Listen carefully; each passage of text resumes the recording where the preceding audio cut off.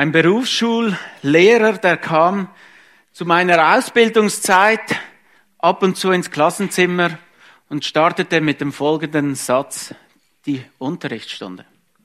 Meine Damen und Herren, bitte setzen Sie sich auseinander, es gibt eine Prüfung. Nicht schon wieder, oder hätte ich doch?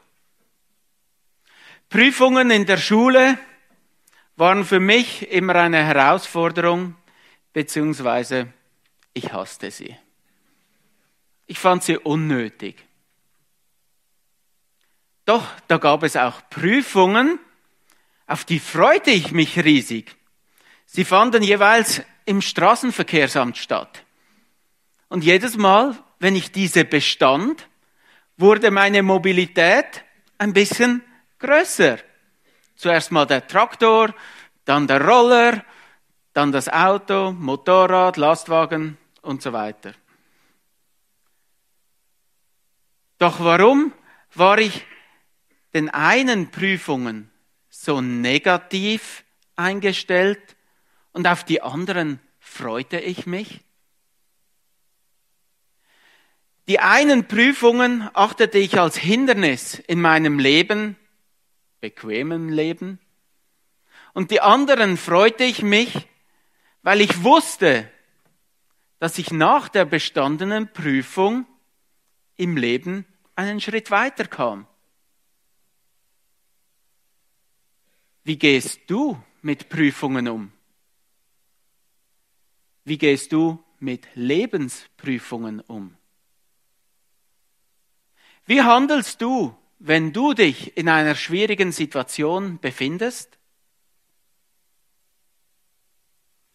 Normalerweise ist unsere Reaktion, dass wir den schnellstmöglichen bzw. kürzesten Weg raus aus der Situation suchen.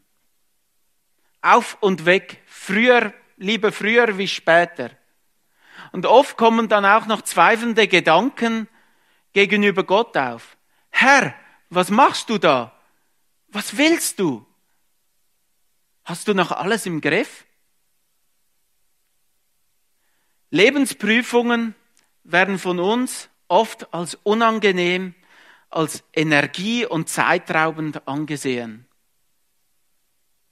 Sie stellen die eigenen Pläne und Ziele oder sie stehen den eigenen Plänen und Zielen in die Quere und bereiten uns Sorgen. Die Empfänger des Jakobusbriefs wurden als die bezeichnet, welche in der Zerstreuung leben. Die Gründe, warum dass sie zerstreut sind nicht unterschiedliche Feriendestinationen, sondern dass sie aufgrund des Glaubens in die unterschiedlichsten Gegenden vertrieben bzw. zerstreut wurden.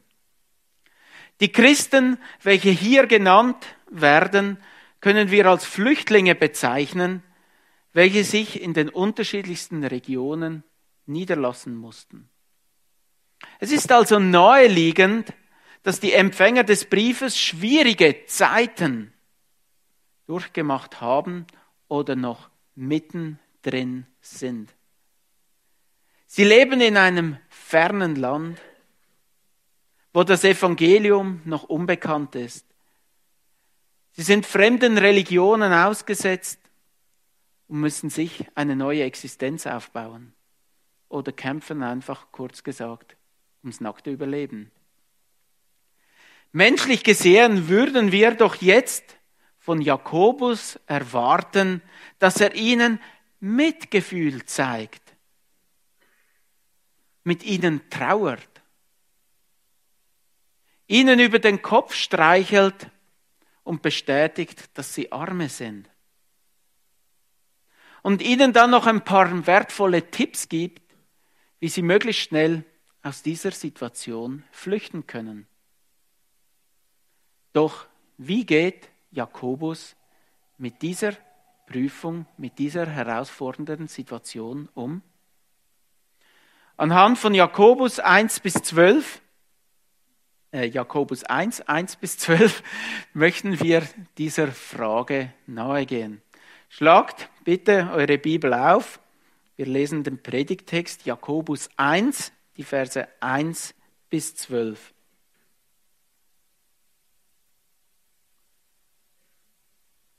Jakobus, Knecht Gottes und des Herrn Jesus Christus, grüßt die 12 Stämme, die in der Zerstreuung sind. Meine Brüder, achtet es für lauter Freude, wenn ihr in mancherlei Anfechtungen geratet, da ihr ja wisst, dass die Bewährung eures Glaubens standhaftes Ausharren bewirkt. Das standhafte Ausharren aber soll ein vollkommenes Werk haben, damit ihr vollkommen und vollständig seid und es euch an nichts mangelt. Wenn es aber jemand unter euch an Weisheit mangelt, so erbitte er sie von Gott, der allen gern und ohne Vorwurf gibt, so wird sie ihm gegeben werden. Erbitte aber im Glauben und zweifle nicht. Denn wer zweifelt, gleicht einer Meereswoge, die vom Wind getrieben und hin und her geworfen wird.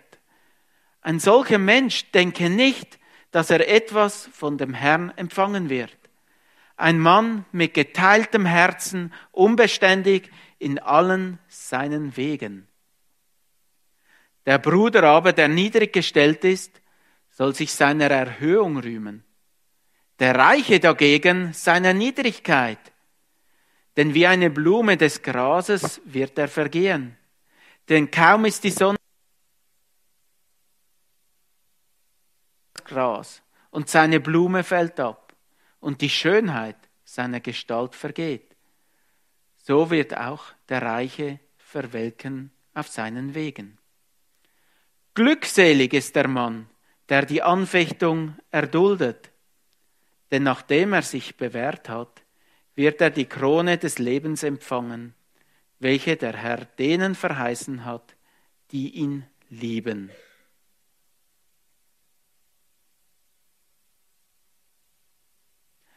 Der Titel der heutigen Predigt heißt Verändert werden durch Prüfungen. Verändert werden durch Prüfungen.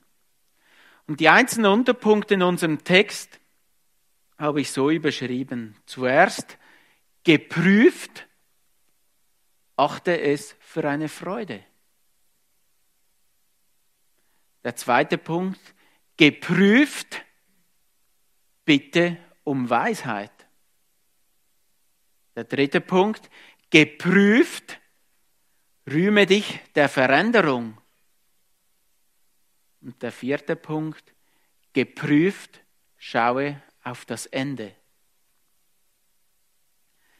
Jakobus' Absicht mit dem Brief und mein Ziel der Predigt ist für dich und für mich, dass wir in schwierigen Zeiten nicht die Flucht ergreifen und von den Problemen davonrennen. Nein, sondern dass wir Gottes Gnade, seine Absicht und seine Ziele erkennen, stillhalten und Gott an uns arbeiten lassen. Und darum möchte ich dich ermutigen, genau zuzuhören und deine Lebenssituation und dein Verhalten bzw. dein Herz an Gottes Wort zu überprüfen und dich durch sein Wort neu stärken zu lassen. Doch bevor wir mit dem Predigtext beginnen, möchte ich noch beten. Vater im Himmel, ich danke dir herzlich für diesen Jakobusbrief. Er ist so direkt. Er schreibt die Probleme und die Aufforderungen, richtet er direkt an unser Leben. Und du sprichst so klar zu uns. Und darum möchte ich dich bitten, dass du unsere Herzen aufmachst, dass wir es auch verstehen.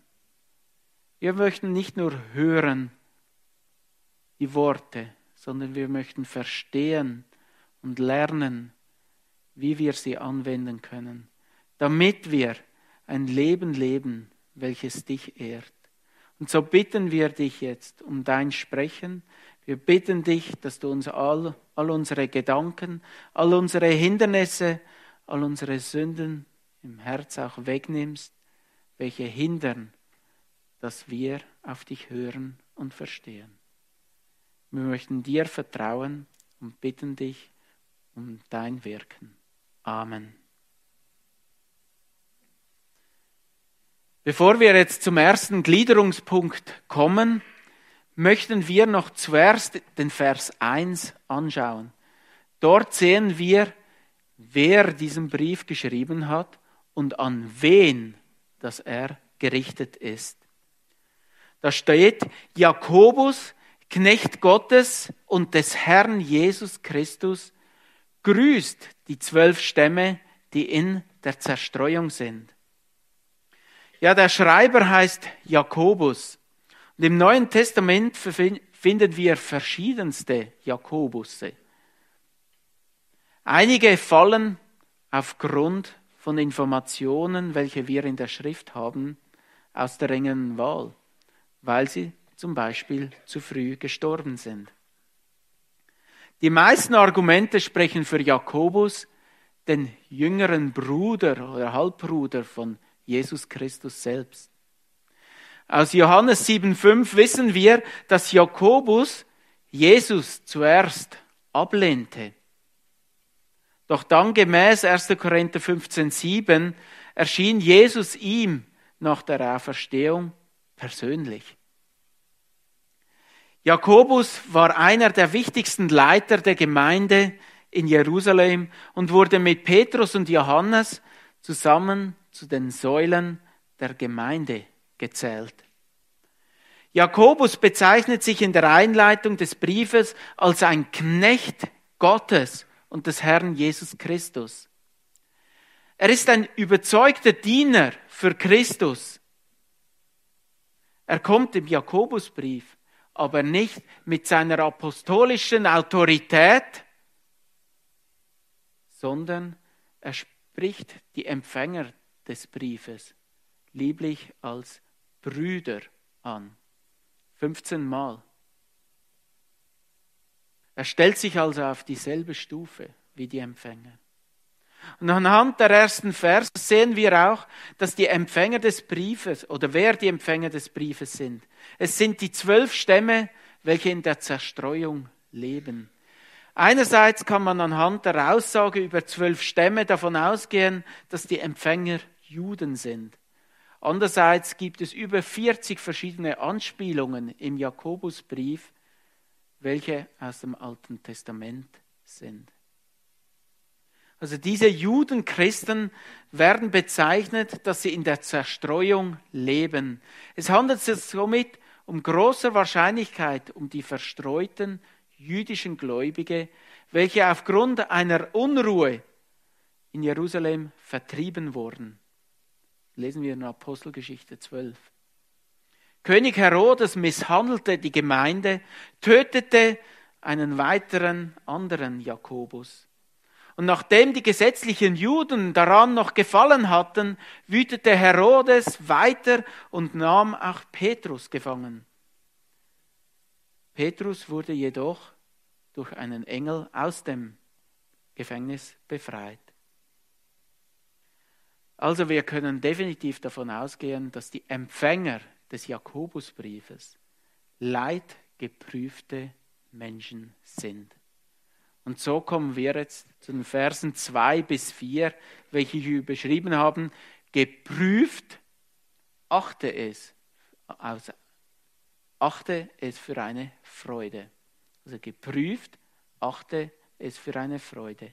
Ich möchte die Verse 2 bis 4 nochmals lesen.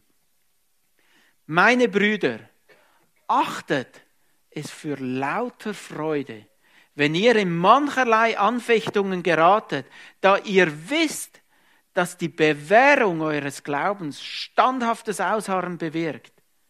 Das standhafte Ausharren aber soll ein vollkommenes Werk haben, damit ihr vollkommen und vollständig seid und es euch an nichts mangelt. Wow. Jakobus' Antwort ist definitiv kein Mitleidsbrief. Anstelle von einem 3-Punkte-Programm zum schnellen Eliminieren von Schwierigkeiten oder ein Beileidsschreiben, in welchem er sein Mitgefühl und seine Nachsicht zeigt, spricht er von Freude, von Bewähren, von Ausharren. Ja, hat er denn die Situation der zerstreuten Juden überhaupt beachtet? Ja, genau, das hat er. Er lässt durch diesen Text einen göttlichen Lichtstrahl in die Schwierigkeiten der damaligen Gläubigen hineinleuchten. Jakobus bringt Hoffnung und Licht in die Schwierigkeiten des Alltags. Doch alles der Reihe nach. Ein Wort werden wir in unserem Text immer wieder finden. Anfechtung. Je nach Übersetzung wird das Wort unterschiedlich übersetzt. Anfechtung, Prüfung oder Versuchung. Und diese Wörter können in 2 unterschiedlichsten Varianten gebraucht werden. Im negativen Sinn bedeutet es, jemand zu versuchen, um ihn vom richtigen Weg abzubringen. Im positiven Sinn bedeutet es, jemand zu prüfen, um den wahren Wert oder die Qualität festzustellen oder jemand durch diese Prüfung zu stärken. Im Jakobusbrief werden beide Varianten verwendet und wir müssen diese sauber voneinander trennen. In unserem Text erklärt Jakobus, dass Gott uns prüft, um die Qualität des Prüflings festzustellen bzw. zu stärken. Es ist also eine äußerliche Situation, welche auf uns einwirkt, um uns zu testen, was in uns drin ist. Diese Situation kommt von Gott, hat aber niemals das Ziel, dass wir sündig reagieren. Denn erinnert euch an 1. Korinther 10, Vers 13. Es hat euch bisher nur menschliche Versuchung betroffen. Gott aber ist treu. Er wird nicht zulassen, dass ihr über euer Vermögen versucht werdet, sondern wird zugleich mit der Versuchung auch den Ausgang schaffen, so dass ihr der Versuchung ertragen könnt. Wenn wir bei einer Versuchung versagen, dann ist niemals Gott schuld. Denn Gott ist treu. Er schenkt mit der Versuchung auch immer einen Ausweg, so dass wir an den schwierigen Situationen nicht zugrunde gehen, sondern sie ertragen können.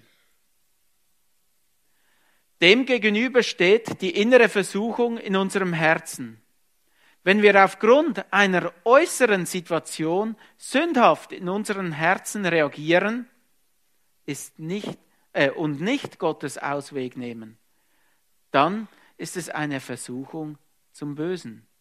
Im Jakobus 1,14 steht, sondern jeder Einzelne wird versucht, wenn er von seiner eigenen Begierde gereizt und gelockt wird.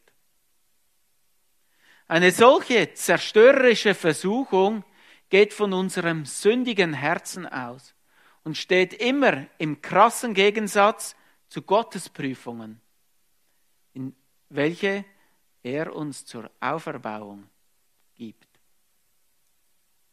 Jakobus ermahnt uns im Vers 2, dass wir in den Versuchungen nicht den Ausweg suchen sollen, sondern es als eine echte, wahre Freude achten sollen. Ja, mehr noch.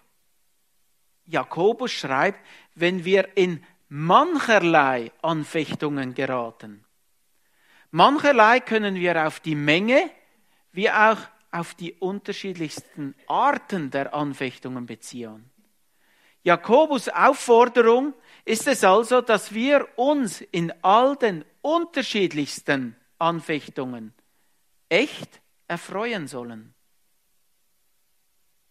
Wir sollen es also als eine echte Freude achten, wenn wir uns in unterschiedlichsten Arten von Anfechtungen befinden. Wie kommt Jakobus auf diese Idee? Jakobus sagt nicht, dass wir an den Anfechtungen Freude haben und diese suchen sollen. Jakobus ermahnt uns, dass wir uns in den Anfechtungen, in welche wir geraten, das ist passiv, es als eine Freude achten sollen. Denn so schwer sie auch sind, sie bezwecken etwas Gutes. In vergangenen Predigten haben wir schon mehrfach angeschaut, dass wir Menschen interpretierende Wesen sind. Das heißt, wir sind nicht Opfer von unseren Umständen, sondern je nachdem, wie wir mit den Umständen umgehen, wie wir sie interpretieren, werden wir in denselben Umständen anders reagieren. Mike Leister, mein damaliger Seelsorgelehrer, benutzte oft das folgende Beispiel, um das zu illustrieren. 2 unterschiedliche Autofahrer stehen im selben Stau und haben dasselbe Ziel. Wenn wir ein Opfer von unseren Umständen wären, dann müssten beide Autofahrer gleich reagieren. Die Situation ist ja dieselbe. Doch nur der eine regt sich auf über diesen ungebetenen Stau und beißt fast ins Lenkrad. Der andere Autofahrer, nehmen wir an, ist eine junge Lady, ist dankbar, dass es staut. Und so kann sie sich noch fertig schminken und die Auswirkungen vom Sündenfall noch ein bisschen reduzieren. Und genauso ist es auch bei den Anfechtungen. Wenn wir wissen, dass die Prüfungen von Gott kommen und dass er darin ein gutes Ziel verfolgt, nämlich, dass wir wachsen können, dann können wir ganz anders damit umgehen. Oder wir werden ganz anders damit umgehen. Wir stellen unser Herz auf Empfang, damit Gott uns führen kann. Und dann wissen wir, obwohl wir diese Situation niemals suchen oder freiwillig wählen würden, dass diese Prüfungen für uns gut und unerbehrlich sind. Wir bekommen eine Chance, um zu wachsen, welche wir freiwillig nie gewählt hätten. Und darum sollst du es als eine echte, wahre Freude empfinden, wenn du von Gott in eine solche Prüfung kommst. Durch die Anfechtung werden wir geprüft, ob wir dem äußeren Druck nicht nachgeben und den göttlichen Prinzipien weiter gehorsam sind. Der Glaube bewährt sich durch diese Belastung und hat zum Ergebnis, dass wir standhaft ausharren. Dieser Prozess ist zu vergleichen mit einem Sportler, welcher sich an den Geräten übt. Durch das richtige Trainieren der Muskeln werden diese nicht erschlaffen, sondern im Gegenteil, sie werden immer stärker. Je mehr ein Sportler Gewichte hebt, desto länger kann er schwere Gewichte stemmen. Wenn er sich regelmäßig diesen verschiedenen Übungen aussetzt, wird er stark werden und kein Wind wird ihn so schnell aus der Bahn werfen. Das standhafte Ausharren hat jedoch wiederum eine Folge, nämlich ein vollkommenes Werk. Vollkommen nicht im Sinn von sündlos, sondern im Sinn von ausgereift. Das standhafte Ausharren hat dementsprechend zur Folge, dass wir als reife Christen Jesus so ähnlich werden, wie es Gott vorgesehen hat. Durch die Anfechtungen werden wir im Glauben so wachsen, dass wir schlussendlich erwachsene Christen werden, welche keinen Mangel haben. Durch das Wissen, dass wir durch diese Prüfungen vervollständigt werden, sollen wir diese Prüfungen nicht ablehnen, sondern es für eine lautere als eine ehrliche Freude achten, dass Gott uns verändern möchte. Nochmals, damit es für alle verständlich ist. Bitte schaut den Text genau an. Die Bibel sagt dir nicht, dass du dich an den Schwierigkeiten bzw. an den Schmerzen erfreuen sollst.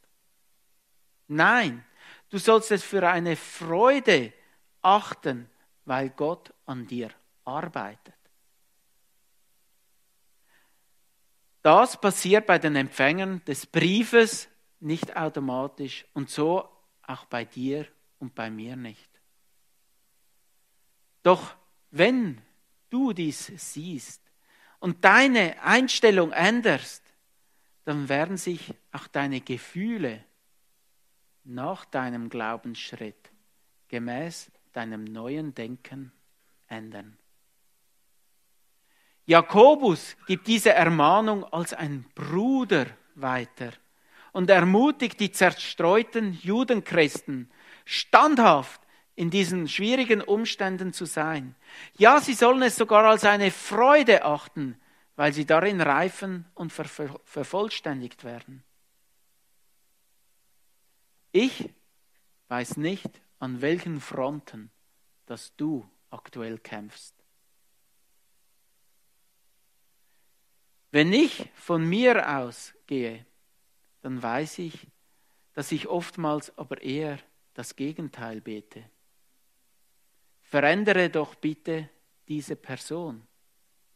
Verändere doch bitte den Umstand. Nimm doch die Anfechtung bitte von mir. In all diesen Situationen, in welchen du und ich uns aus der Schule vor Gott entfernen bzw. wegrennen und uns bessere Umstände erzwingen möchten, wirst du die Gelegenheit verpassen, um dich zu bewähren, standhaft zu werden, im Glauben und in der Gnade Gottes zu wachsen, um ihn immer besser kennenzulernen und zu dienen.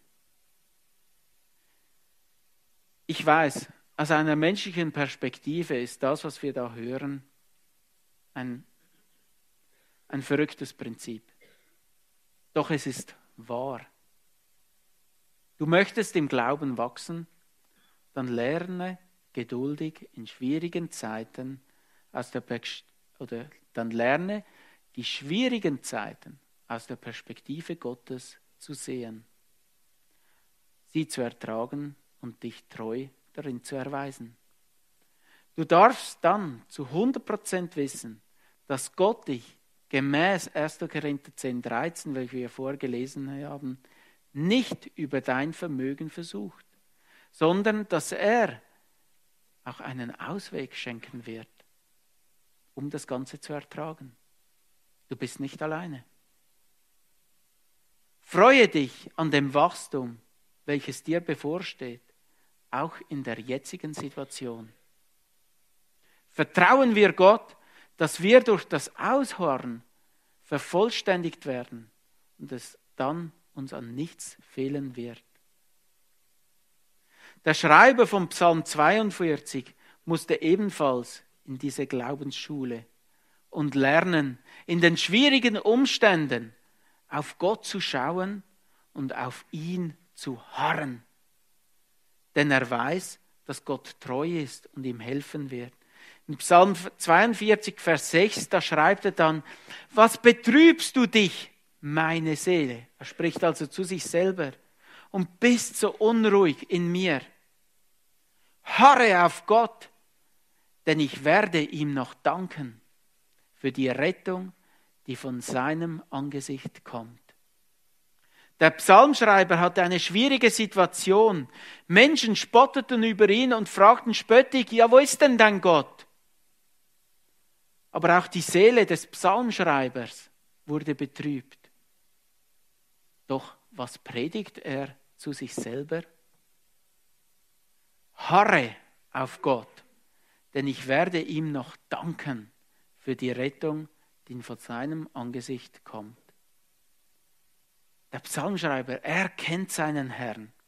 Er predigt seiner Seele selbst, dass sie auf Gott harren soll.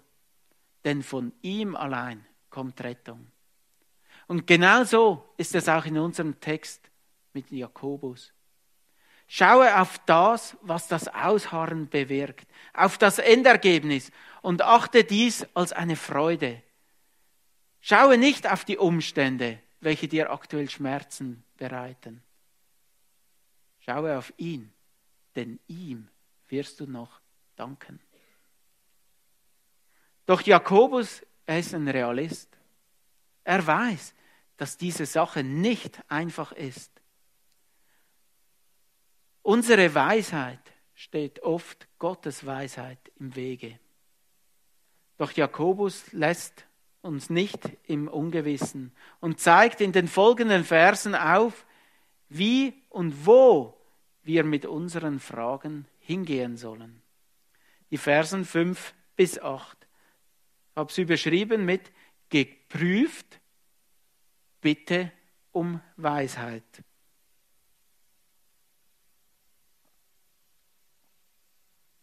Da steht Jakobus 1, 5 bis 8.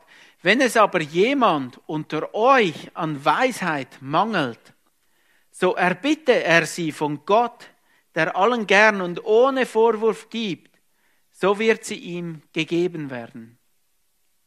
Er bitte aber im Glauben und zweifle nicht, denn wer zweifelt, gleicht einer Meereswoge, die vom Wind getrieben hin und her geworfen wird. Ein solcher Mensch denke nicht, dass er etwas von dem Herrn empfangen wird. Ein Mann mit geteiltem Herzen, unbeständig in allen seinen Wegen. Der Vers 5 wird oftmals isoliert betrachtet, um für Gottes Weisheit zu beten. Und dann wird dieser Vers angewandt, um Gott für Weisheit in den Schulprüfungen zu beten oder damit wir den richtigen Riecher im Geschäft haben. Doch dieser Vers, der steht nicht isoliert da. Dieser Vers ist eingebettet in unseren Abschnitt, in welchem es um Anfechtungen bzw. um Prüfungen geht. Der Vers 5 ist stark mit dem vorhergehenden Abschnitt verbunden. Es geht um den Zusammenhang zwischen Anfechtung und Weisheit. Und bitte beachtet den Vers 4. Dieser hört damit auf, und am Ende des Verses steht, dass es uns an nichts mangelt. Und wenn wir jetzt danach den Vers 5 lesen, dann sehen wir dort ein Aber. Wenn es aber jemand unter euch an Weisheit mangelt. Also zuerst schreibt er, dass es uns an nichts mangelt und dann fährt er fort, wenn es aber dennoch euch an Weisheit mangelt. Also dieses Aber zeigt den Gegensatz zu vorher auf. Die Prüfungen haben das Ziel, dass wir vervollständigt werden und es uns an nichts mangelt. Das ist das Ziel, was wir erreichen möchten. Doch gemäß dem Vers 5 ist es so, dass es uns sehr wohl oft an Weisheit mangeln kann. Und somit zeigt dieser Vers auf, dass wir speziell bei Anfechtungen und Prüfungen Gottes Weisheit brauchen, weil es uns eben oftmals genau daran mangelt. Doch was ist mit dieser Weisheit gemeint? Gemäß Sprüche 9,10 bringt es folgendermaßen auf den Punkt. Sprüche 9, Vers 10: Die Furcht des Herrn ist der Anfang der Weisheit. Und die Erkenntnis des Heiligen ist Einsicht. Also die wahre Weisheit definiert sich darin, dass wir Gott in seinem Wesen, in seiner Identität erkennen und diese Erkenntnis sich dann praktisch in unserem Leben auswirkt. Wie sich das konkret auswirkt, ob wir anhand von Gottes Weisheit leben oder nicht, sehen wir anhand von Jakobus 3. Dort werden diese zwei Weisheiten gegenübergestellt. Schlag das mal auf. Jakobus 3, die Verse 13 bis 17.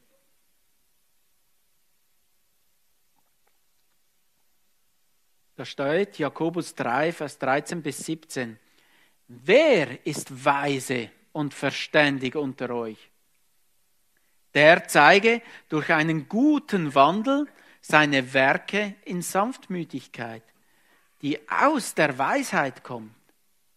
Wenn ihr aber bitteren Neid und Selbstsucht in euren Herzen habt, so rühmt euch nicht und lügt nicht gegen die Wahrheit.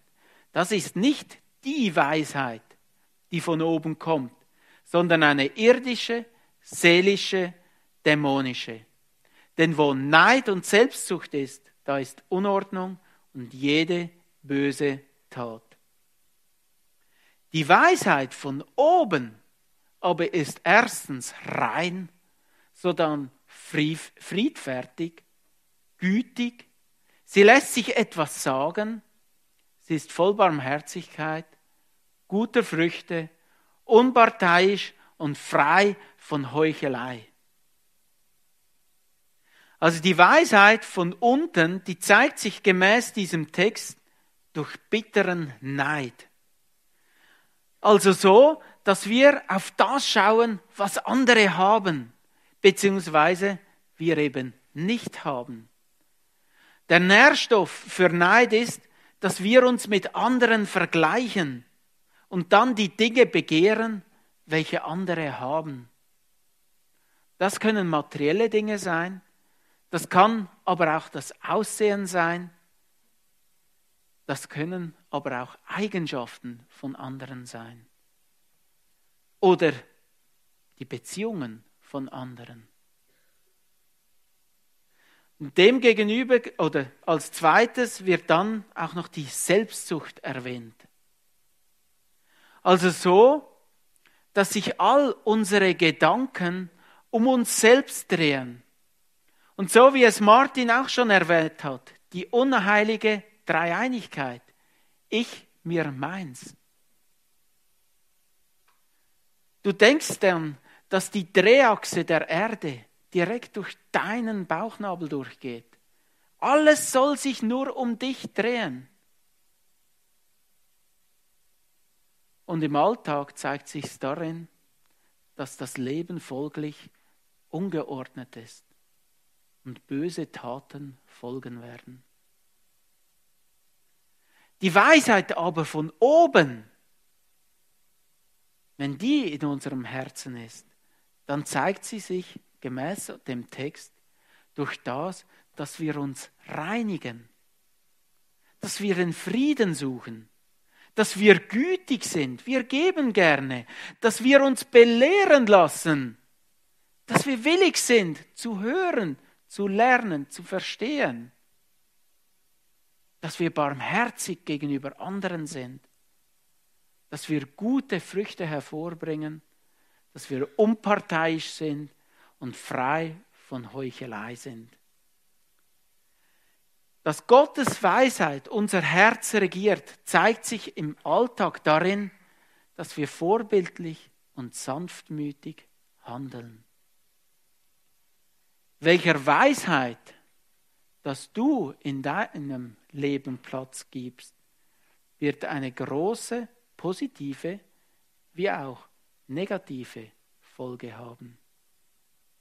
Schlagt mal Galater 6 auf. In Galater 6, die Verse 7 bis 10.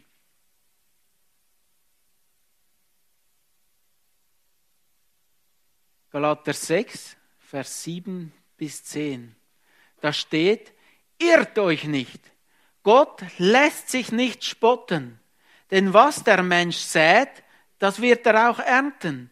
Denn wer auf sein Fleisch sät, der wird vom Fleisch Verderben ernten.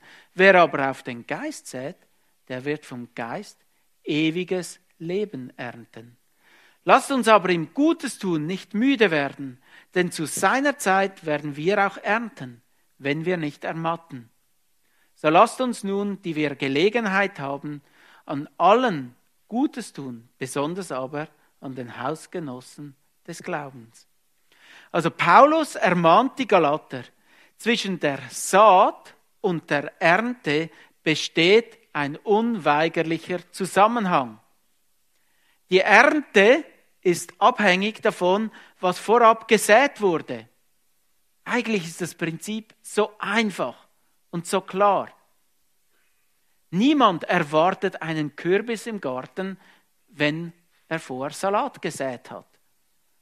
Doch im Leben sind wir immer wieder erstaunt, welche Früchte zum Vorschein kommen und sehen keinen Zusammenhang mit der Saat, welche wir ausgestreut haben.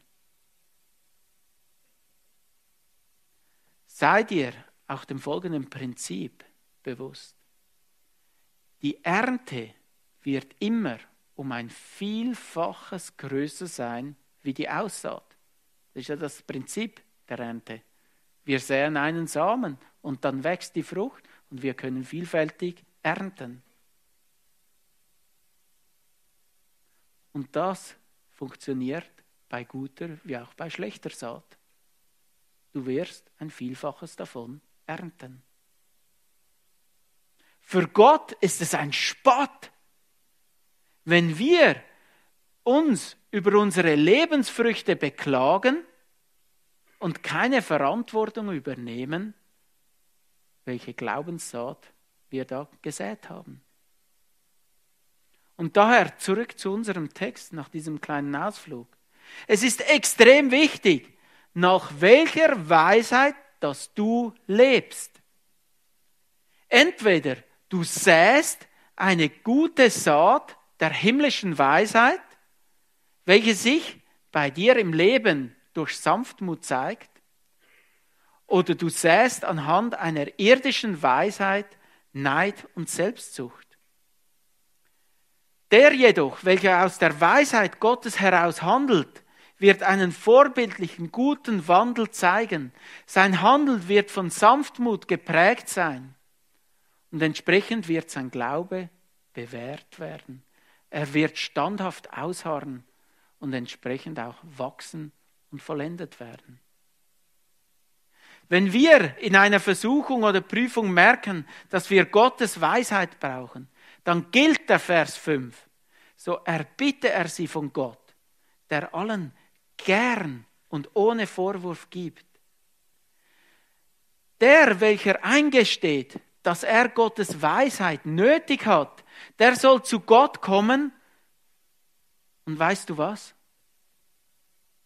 Gott wird ihm diese Weisheit gern und ohne Vorwurf geben. Auch dir. Gott weiß, dass du seine Weisheit bitter nötig hast. Gott hatte Adam damals im Garten Eden als abhängiges Wesen erschaffen. Adam brauchte Gottes Rat, auch als er noch im perfekten Zustand war. Und wie viel mehr du und ich heute nach dem Sündenfall. Gott wird dir keinen Vorwurf machen und sagen, kannst du das nicht alleine? Du schon wieder? Nein, er gibt seine Weisheit gern. Gott hat es zugesagt. Er möchte uns nicht im Sumpf der irdischen Weisheit versinken lassen. Er wird niemals einen Vorwurf machen, warum, dass du schon wieder da bist und bittest. Jedoch gibt es eine kleine Bedingung, das sogenannte Kleingedruckte. Deine Bitten müssen im Glauben geschehen und nicht im Zweifel. Jakobus verwendet ein Bild aus der Natur, um den Zweifler darzustellen. Er ist wie eine hohe Meereswelle, die vom Wind mal da, mal dorthin getrieben wird. Diese Welle hat keinen eigenen Antrieb. Sie ist absolut passiv und die äußeren Umstände, die werfen sie mal da, mal dorthin. Und dieser Mensch wird auch so beschrieben, dass er ein geteiltes Herz hat und er unbeständig ist in seinen Wegen. Seine Schaltzentrale bzw. sein Herz ist nicht wirklich auf Gott und sein Wort ausgerichtet. Da ist keine Vertrauensbeziehung zu Gott. Durch die Zweifel, welche er gegenüber Gott hat, zeigt sich, dass er Gott nicht wirklich vertraut. Er zweifelt an Gott selbst.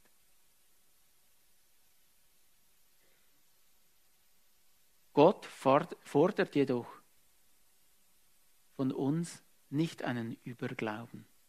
Er weiß um unsere Schwachheit.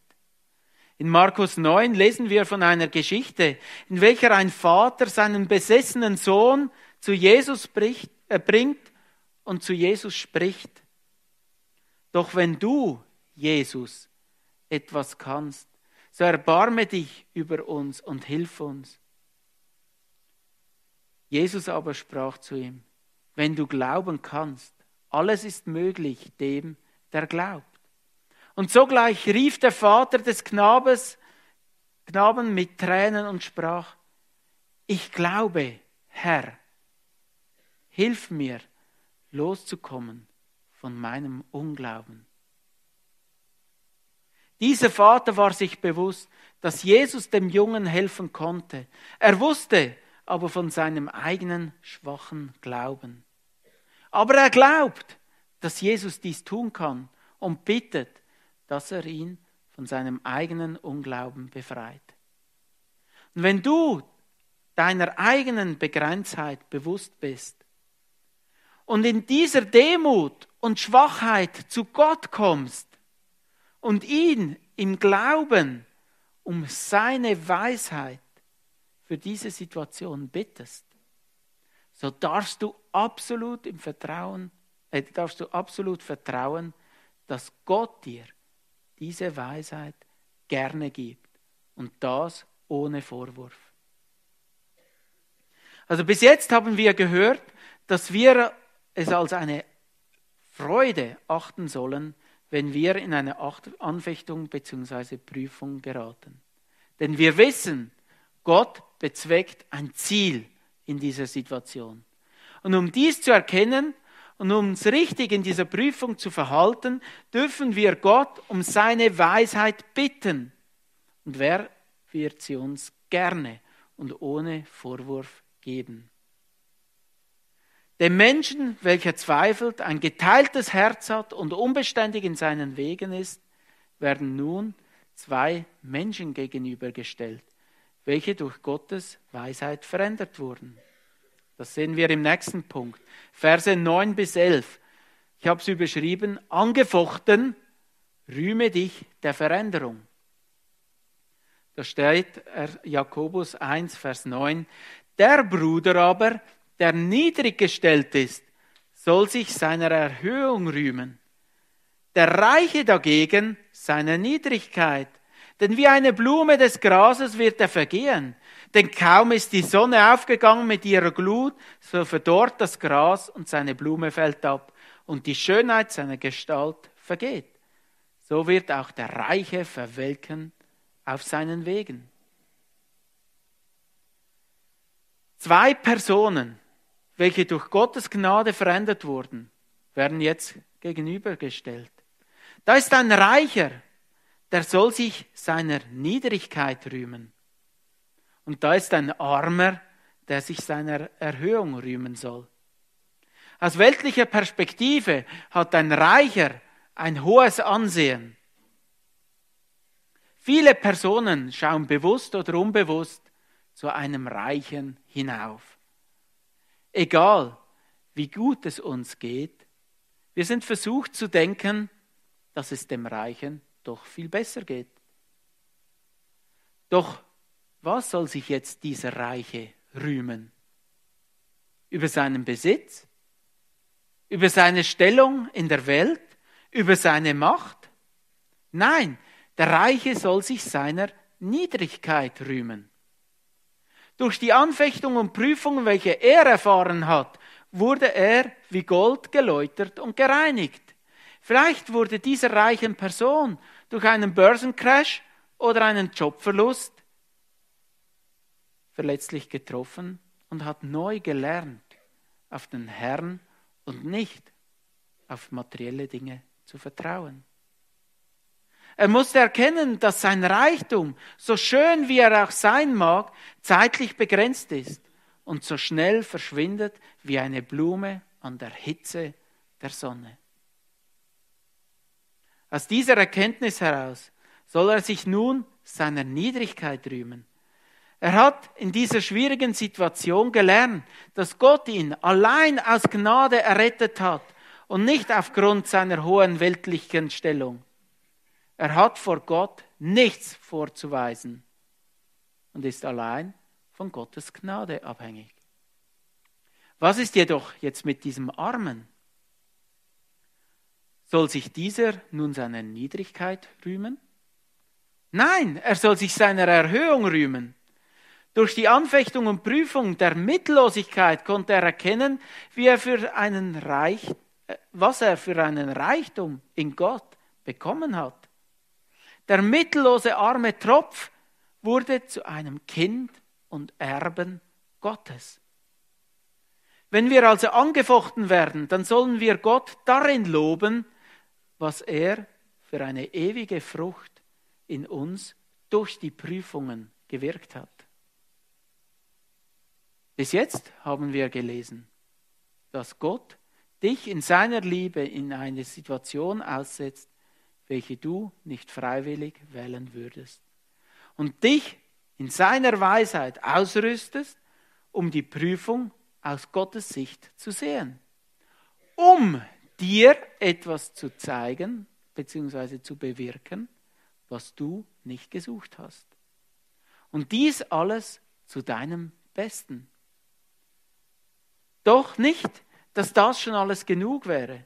Jetzt gibt es sogar noch eine Ehrung dafür, dass du standhaft warst. Das ist jetzt der Vers 12. Den habe ich überschrieben. Angefochten, schaue auf das Ende. Vers 12. Glückselig ist der Mann, der die Anfechtung erduldet.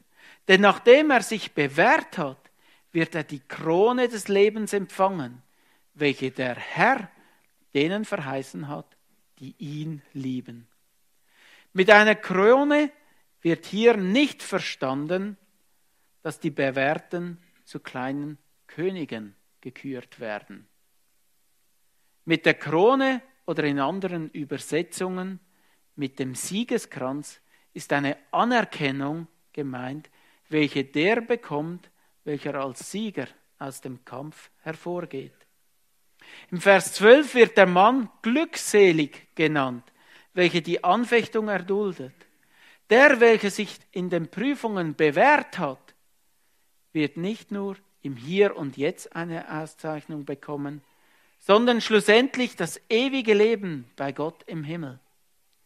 Die Krönung sehen wir bei Jesus selbst.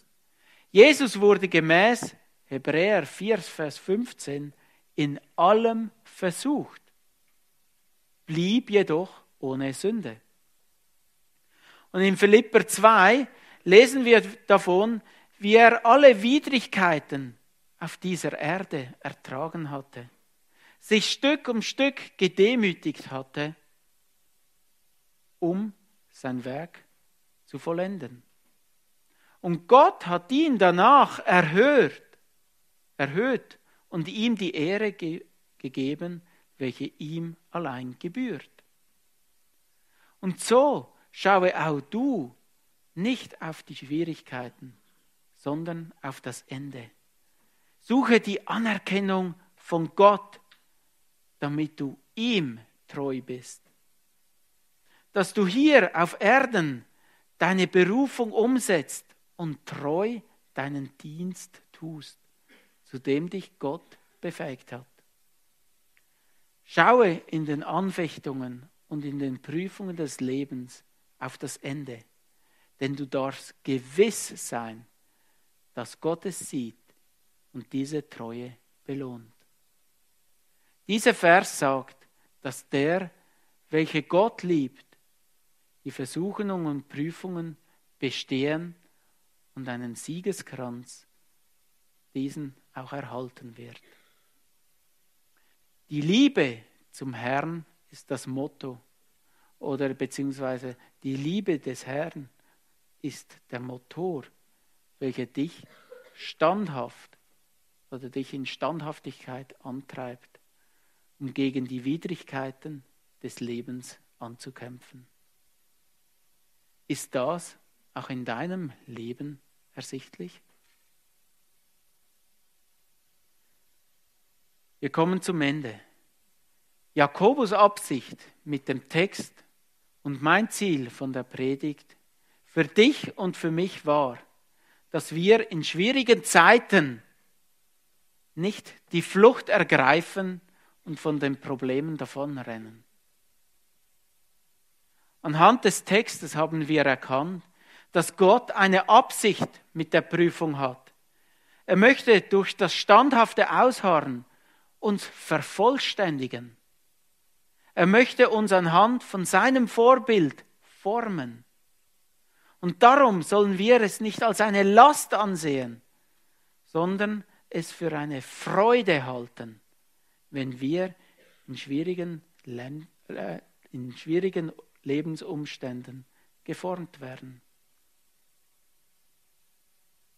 Wir haben aber auch gelernt, dass wir in der Anfechtung Gott um Weisheit bitten dürfen. Und er sie uns auch gewiss gerne geben wird.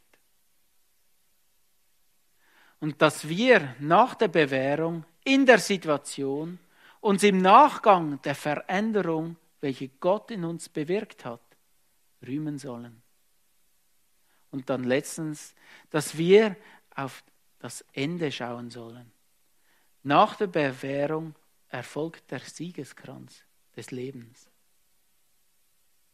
Ich bin mir sicher, dass dieser von Gott eingegebene Text dir ein göttlicher Lichtstrahl in deine schwierige Situation und in deinen widerlichen Umständen ist.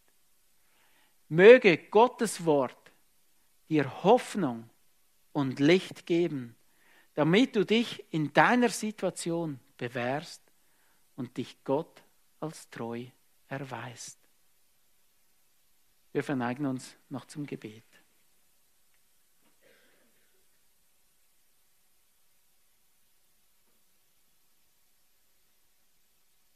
Ja, Vater im Himmel, wir kennen unser eigenes Leben. Wir sehen das Leben von anderen und wir sehen die Schwierigkeiten, welche wir tagtäglich immer wieder auch ausgesetzt sind. Und ohne dich sind sie widerlich. Wir möchten möglichst schnell von diesen weg. Sie behindern uns im Leben. Und wir sehen nicht mehr aus noch ein und lassen uns vereinnahmen von diesen Dingen. Aber anhand von diesem Text, welchen du uns gegeben hast, haben wir gesehen, dass du eine Absicht mit diesen Situationen hast. Ja, wir wissen, dass uns alle Dinge zum Besten dienen, denen, die nach deinem Vorsatz berufen sind.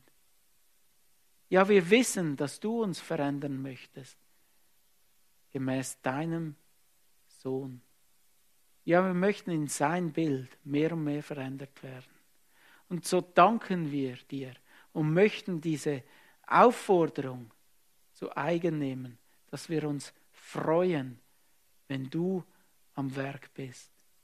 Ja, es wird sich nicht angenehm anfühlen, aber wir wissen, dass du etwas Gutes darin bewirkst.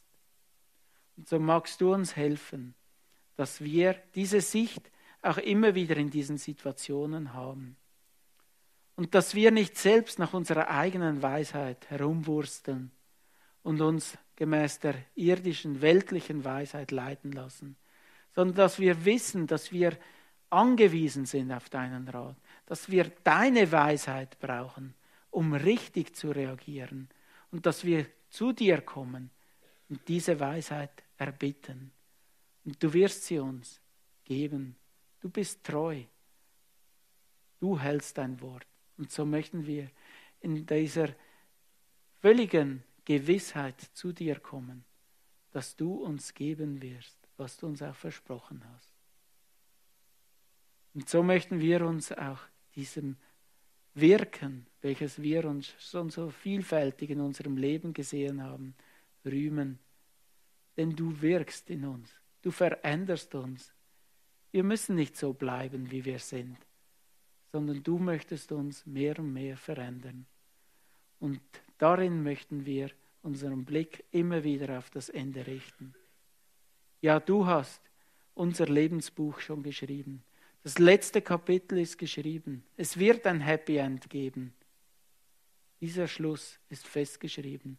So wollen wir uns bewähren in der Situation und wir wollen gewiss auf das Ende schauen, welches dank dir, Herr Jesus Christus, definiert ist, welches gut ist und wir einen Siegeskranz erhalten werden.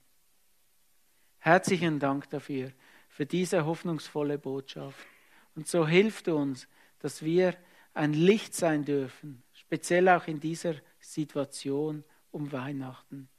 Ja, wo so viel Leid auch geschieht in der Welt, wo viele Personen auch alleine sind. Hilf uns, dass wir füreinander da sind, dass wir einander dienen, dass wir uns auch ermutigen anhand von diesen Versen und dass wir uns dir treu erweisen und uns freuen in all dem, was du in unserem Leben bewirkst. Herzlichen Dank dafür. Amen.